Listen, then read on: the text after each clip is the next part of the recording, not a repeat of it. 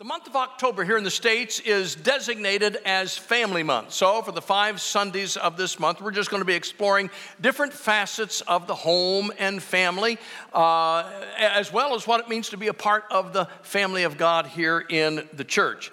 And this morning, being Family Commitment Sunday, we're going to talk about raising kids without losing your religion, okay? Now, if you've already decided, well, I'm not a parent, I've never been one, I don't anticipate being one, or I've been one and that stage is long since passed in my life, I don't need to listen. I can just check out. Well, you're wrong this morning. You might be an aunt or an uncle. You might be a friend that's actually closer than family members.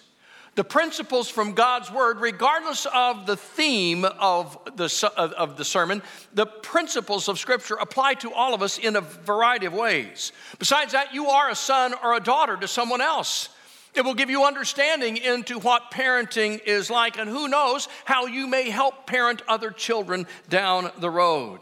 And you are a part of this family, this body of believers here. And I mentioned to you a little bit ago when we were having the commitment aspect of our service that you and I have a responsibility to be good witnesses, to be good models, to be good mentors to the kids and the youth who are part of this congregation here. Do not dismiss this as light, because they will look at you, and if they see in you and if they see in me some inconsistency, it may be a burden to their walk with Christ. Besides that, we can all benefit from biblical truths at any age or any stage. So, if you were about ready to take that sleeping pill, don't you do it, all right? Besides, why would you take a sleeping pill in church? Sermons are natural sleep aids. Habit forming, but natural sleep aids nonetheless. Comedian Ray Romano said, having children is like living in a frat house. Nobody sleeps, everything's broken, and there's a lot of throwing up. Parenting runs the gamut of emotional experiences. There are failures and successes, fear as well as confidence, sadness and joy, disappointing moments and victorious moments. We can be rational, logical, and objective about most other things in life, but when it comes to family and our kids, it's really hard to maintain objectivity.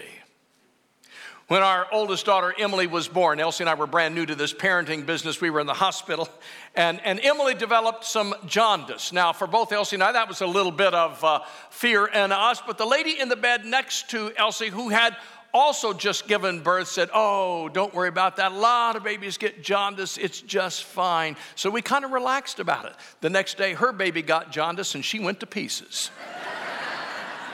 You see, when it's somebody else's kids, you can be a lot more objective. When it's your kids, objectivity goes out the window. There's something about being a parent that doesn't compare to any other aspect of life, not the least of which is some spiritual insight that grows out of that parenting. Experiencing the birth of your child, holding that child in your arms for the very first time, knowing at that moment, maybe the first moment ever that you've experienced, that you would willingly lay down your life in a heartbeat for the safety of that child, gives you more insight into the heart of God who gave His Son for us than any other aspect of life. Consequently, who do you think has some of the best advice on parenting? Well, it's the Heavenly Father, of course.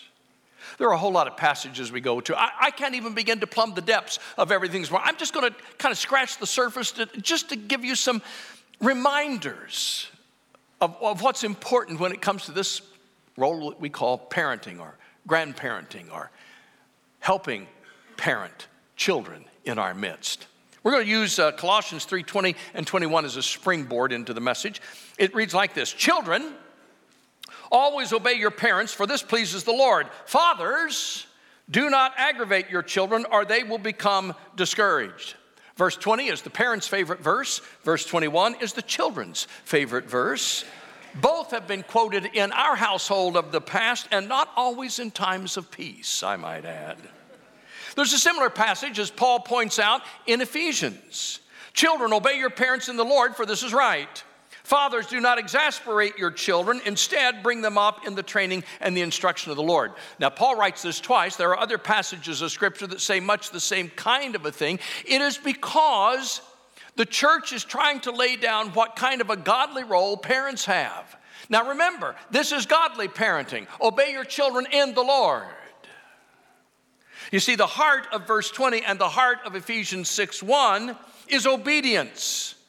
Now, I don't know about you, but I find it really interesting that Paul places the responsibility here on the children, not on the parents. He doesn't say, fathers, enforce obedience in your children.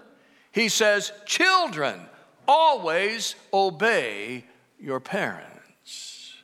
Paul knows there is a vast difference between coerced obedience and willing obedience.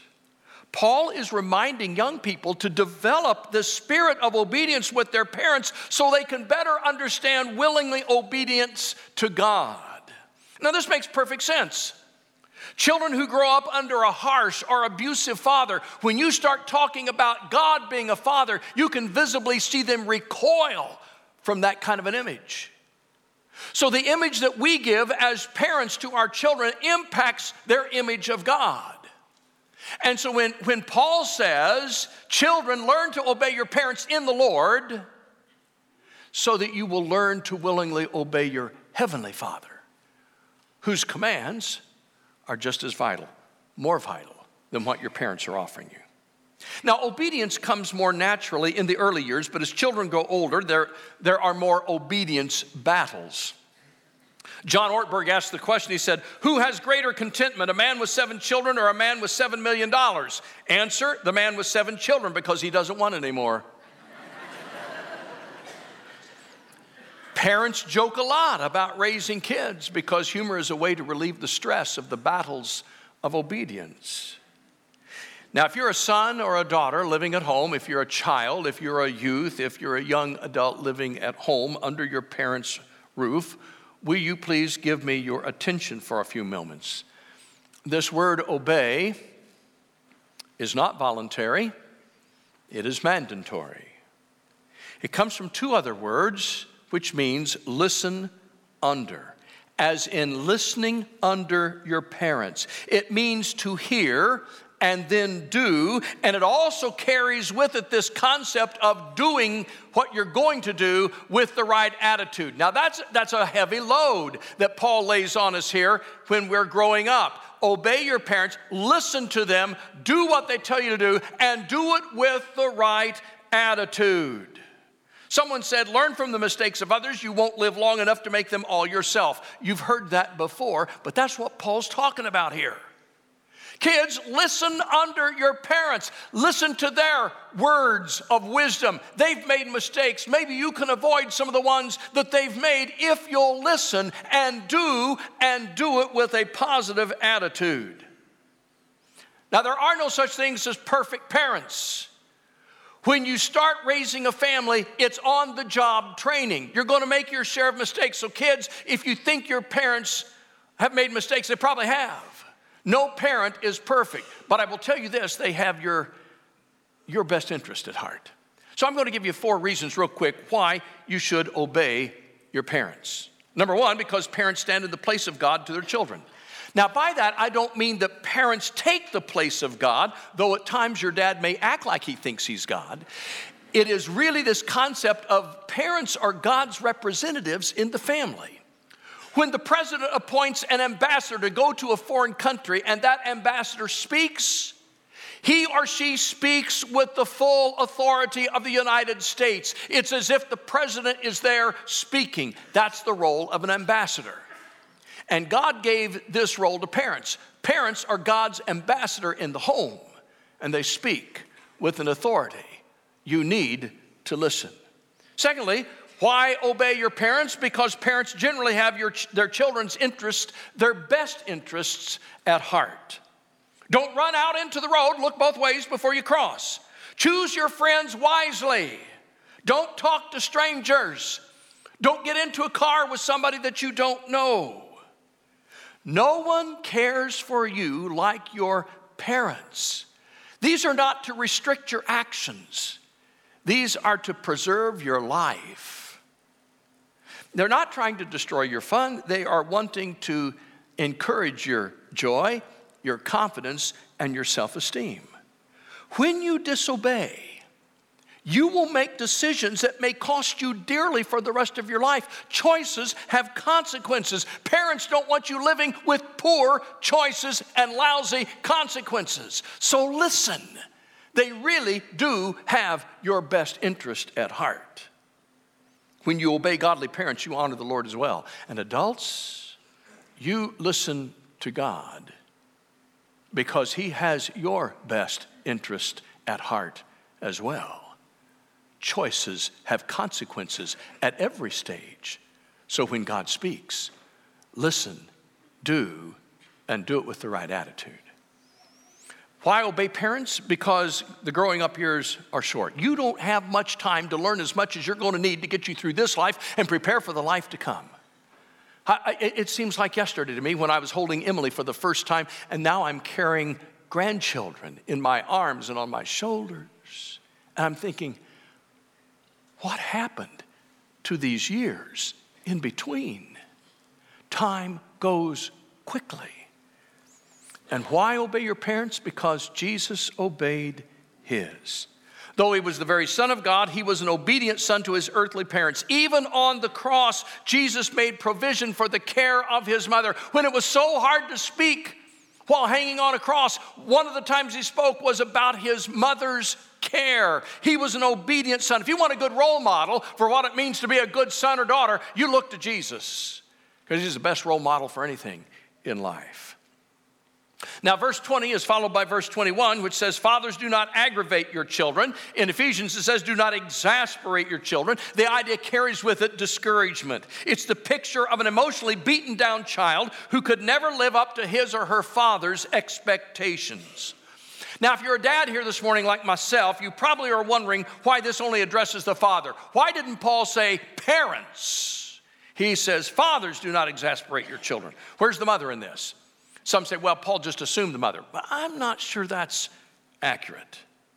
I would suggest that this verse of warning does not include mothers because fathers are largely responsible for their children's self-esteem. Psychology tells us that. Dads carry a huge responsibility and weight in helping develop the esteem of their children. That responsibility is a tough one that weighs on our shoulders. Something else that's important here, parents, it will be nearly impossible to teach your children obedience if you are not willing to obey God yourself. Children are good imitators, so give them something good to imitate. I do not know who said it first, but it is true at any stage of life. Joy is the byproduct of obedience. Joy is the byproduct of obedience, and it's true. When you learn to obey, you escape guilt and regret. When you follow what God has laid down in His Word, you don't end up with guilt and you don't end up with regret. And so joy becomes the byproduct of our obedience. So parents, if we're not going to exasperate our kids, if we're going to encourage our kids, what are some of the traits that we need, biblical traits, virtues, to help us avoid exasperating and disappointing our children?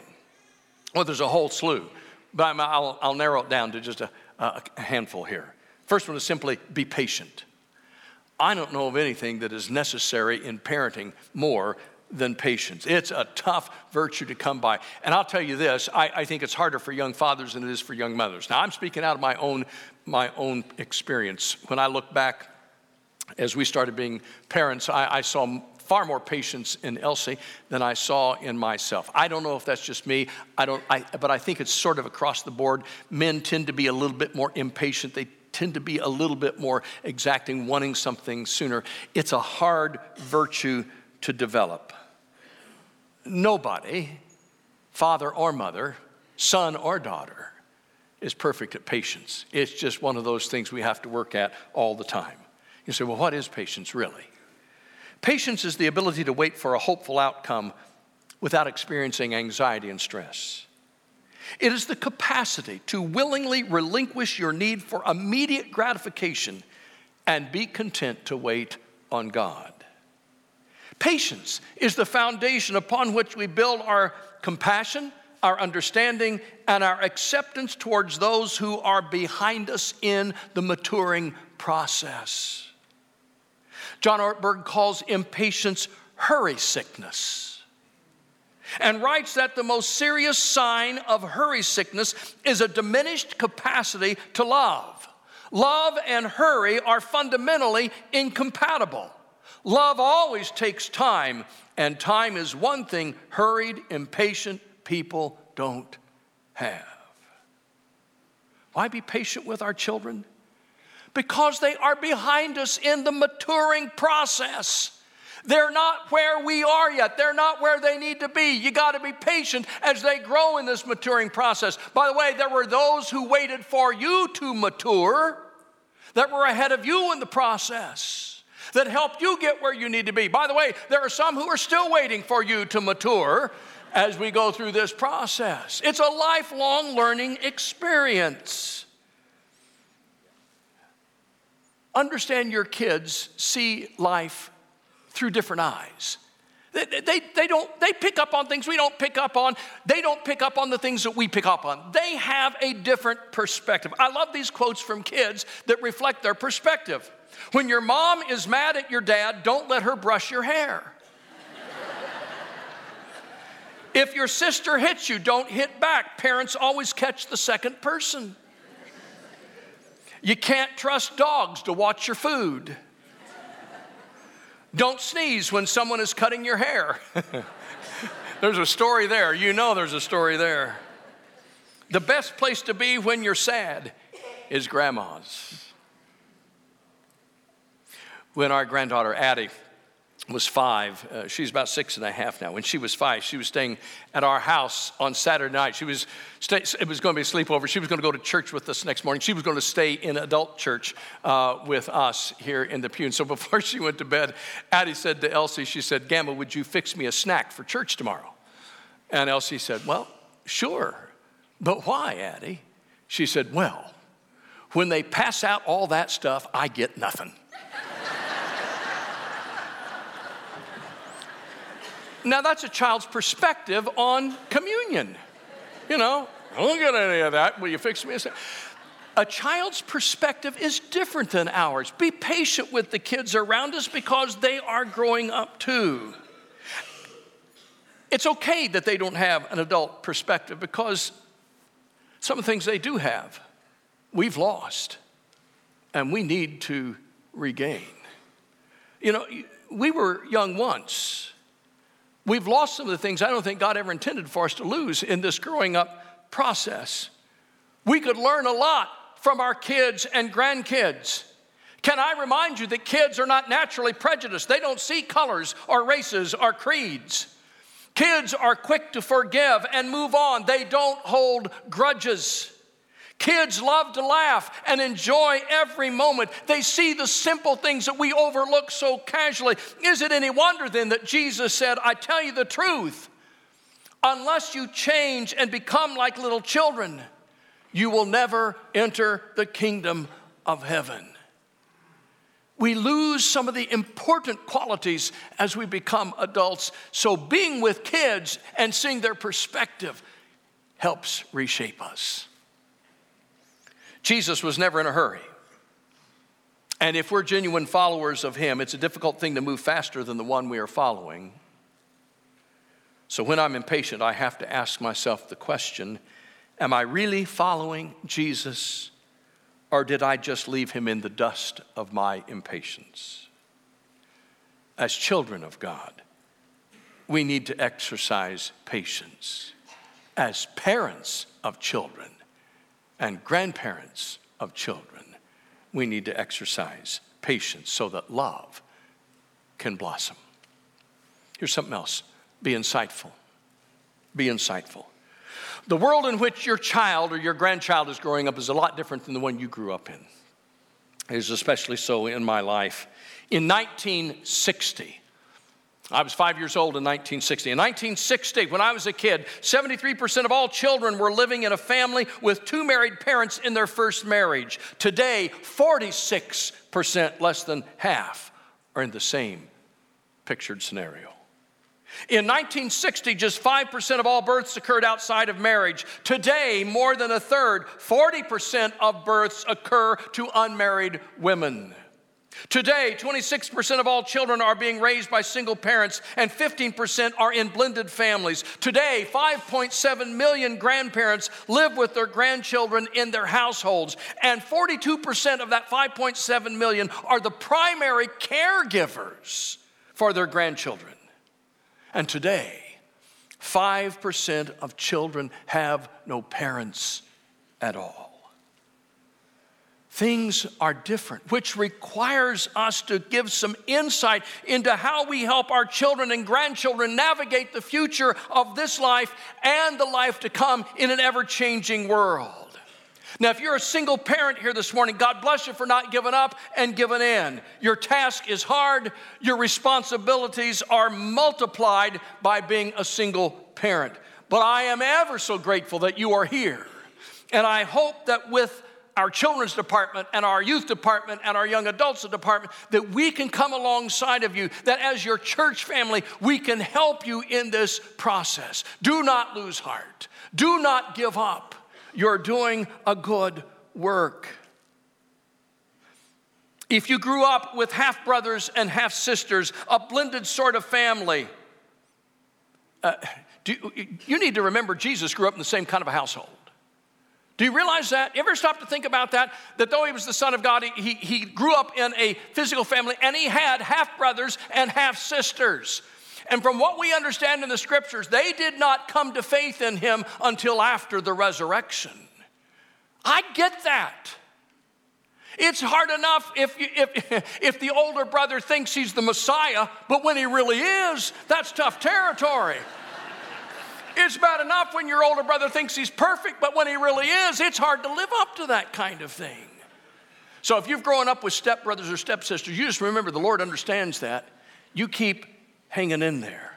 If you're a grandparent raising your grandchildren, thank you for taking on the responsibility that requires more energy than you have to offer, but a role that will make an emotional, spiritual, intellectual difference, an eternal difference in your grandchild's life.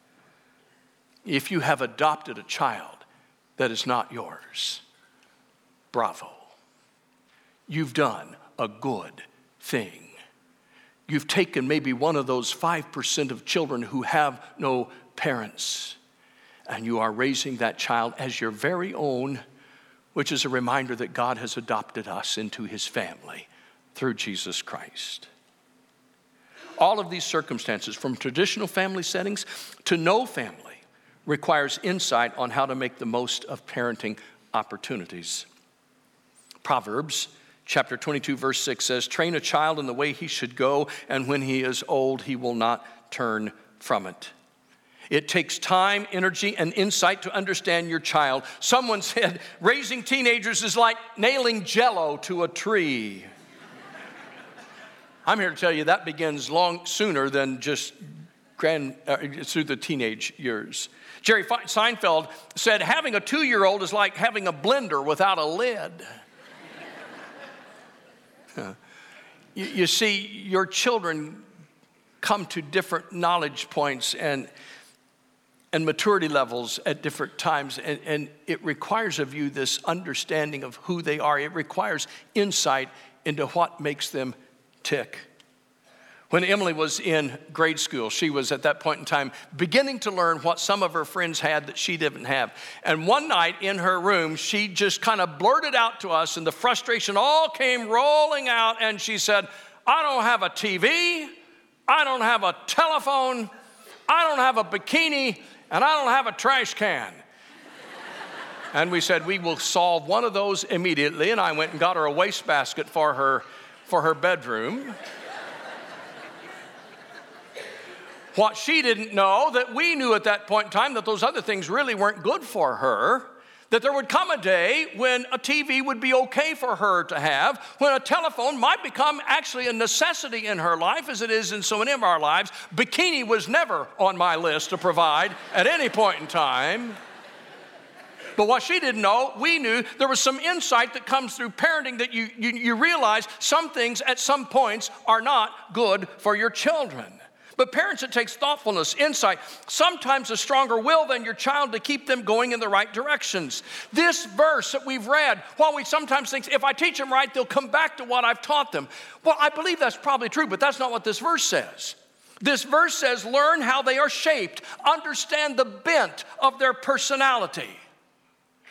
Take the time to figure out who your child is, what makes them tick, what they like, what they don't like. Some will be good athletes, some will be great musicians, some will be creative with their hands, some will exhibit people skills, some will find their greatest fulfillment in intellectual pursuits. No two children are exactly alike. You cannot treat them equally. You can treat them consistently, but not equally, because your kids aren't equal. And that's what this verse is teaching us, to be insightful parents, thoughtful parents, considerate parents and grandparents, to see who God made them and raise them to be who God made them, not who we want them to be. Because if they become who they are not, they won't be happy, and you won't be happy either. Last thing, be faithful. Proverbs 14:26 says, he who fears the Lord has a secure fortress, and for his children it will be a refuge. Proverbs 20, verse 7, the righteous man leads a blameless life. Blessed are his children after him. Paul wrote this to his son Timothy in the faith. I am reminded of your sincere faith, which first lived in your grandmother Lois and in your mother Eunice, and I am persuaded now lives in you also. You see, Paul became a mentor to this young man, Timothy. Paul called him my son in the faith. He called Titus his son in the faith. We are the recipients of the letters that Paul wrote to these young men, and the church is better for what we've learned from them and saw in them as recorded in the New Testament. What a blessing Timothy was to Paul.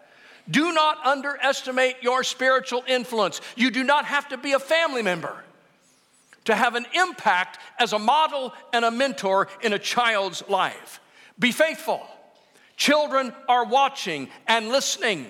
Remember, they are good imitators. So give them something good to imitate, or better yet, give them the one who is good to imitate. Show them Jesus in every aspect of their life, in your lives and theirs. Incidentally, my grandmother Connor was the first to suggest that I should be a preacher, a suggestion I dismissed at the time. But after 40 years of preaching, I guess she knew something that I didn't. You too know much that your children need to know. Help them see what they can do to love and serve Jesus Christ. Raise your kids without losing your religion, because what they need from you most is your faith. Give them Jesus. Here's the bottom line. Do your best to make growing up for your children as positive and pleasant as it can be. Shelter them a bit. There will be plenty of time for reality later on. Protect them a lot. They will know much pain in their lifetimes. Teach them right and wrong. They need to know the truth. They need to see the truth in you. Encourage them always. They will find discouragement lurking around every corner of this world in which they live. Love them deeply, for no one can care for them more than you can care for them. In a world like this, they will discover hatred, bias, prejudice, dishonesty, disappointment, rejection, frustration, and bitterness. Do your utmost to make your home a haven of happiness, where they can retreat from all that is bad in this world and once again discover joy, peace, unconditional love, and the presence of the living God. Most of all, give them Jesus, and you will be a good parent, grandparent, family member, part of the body of Christ. Give them Jesus.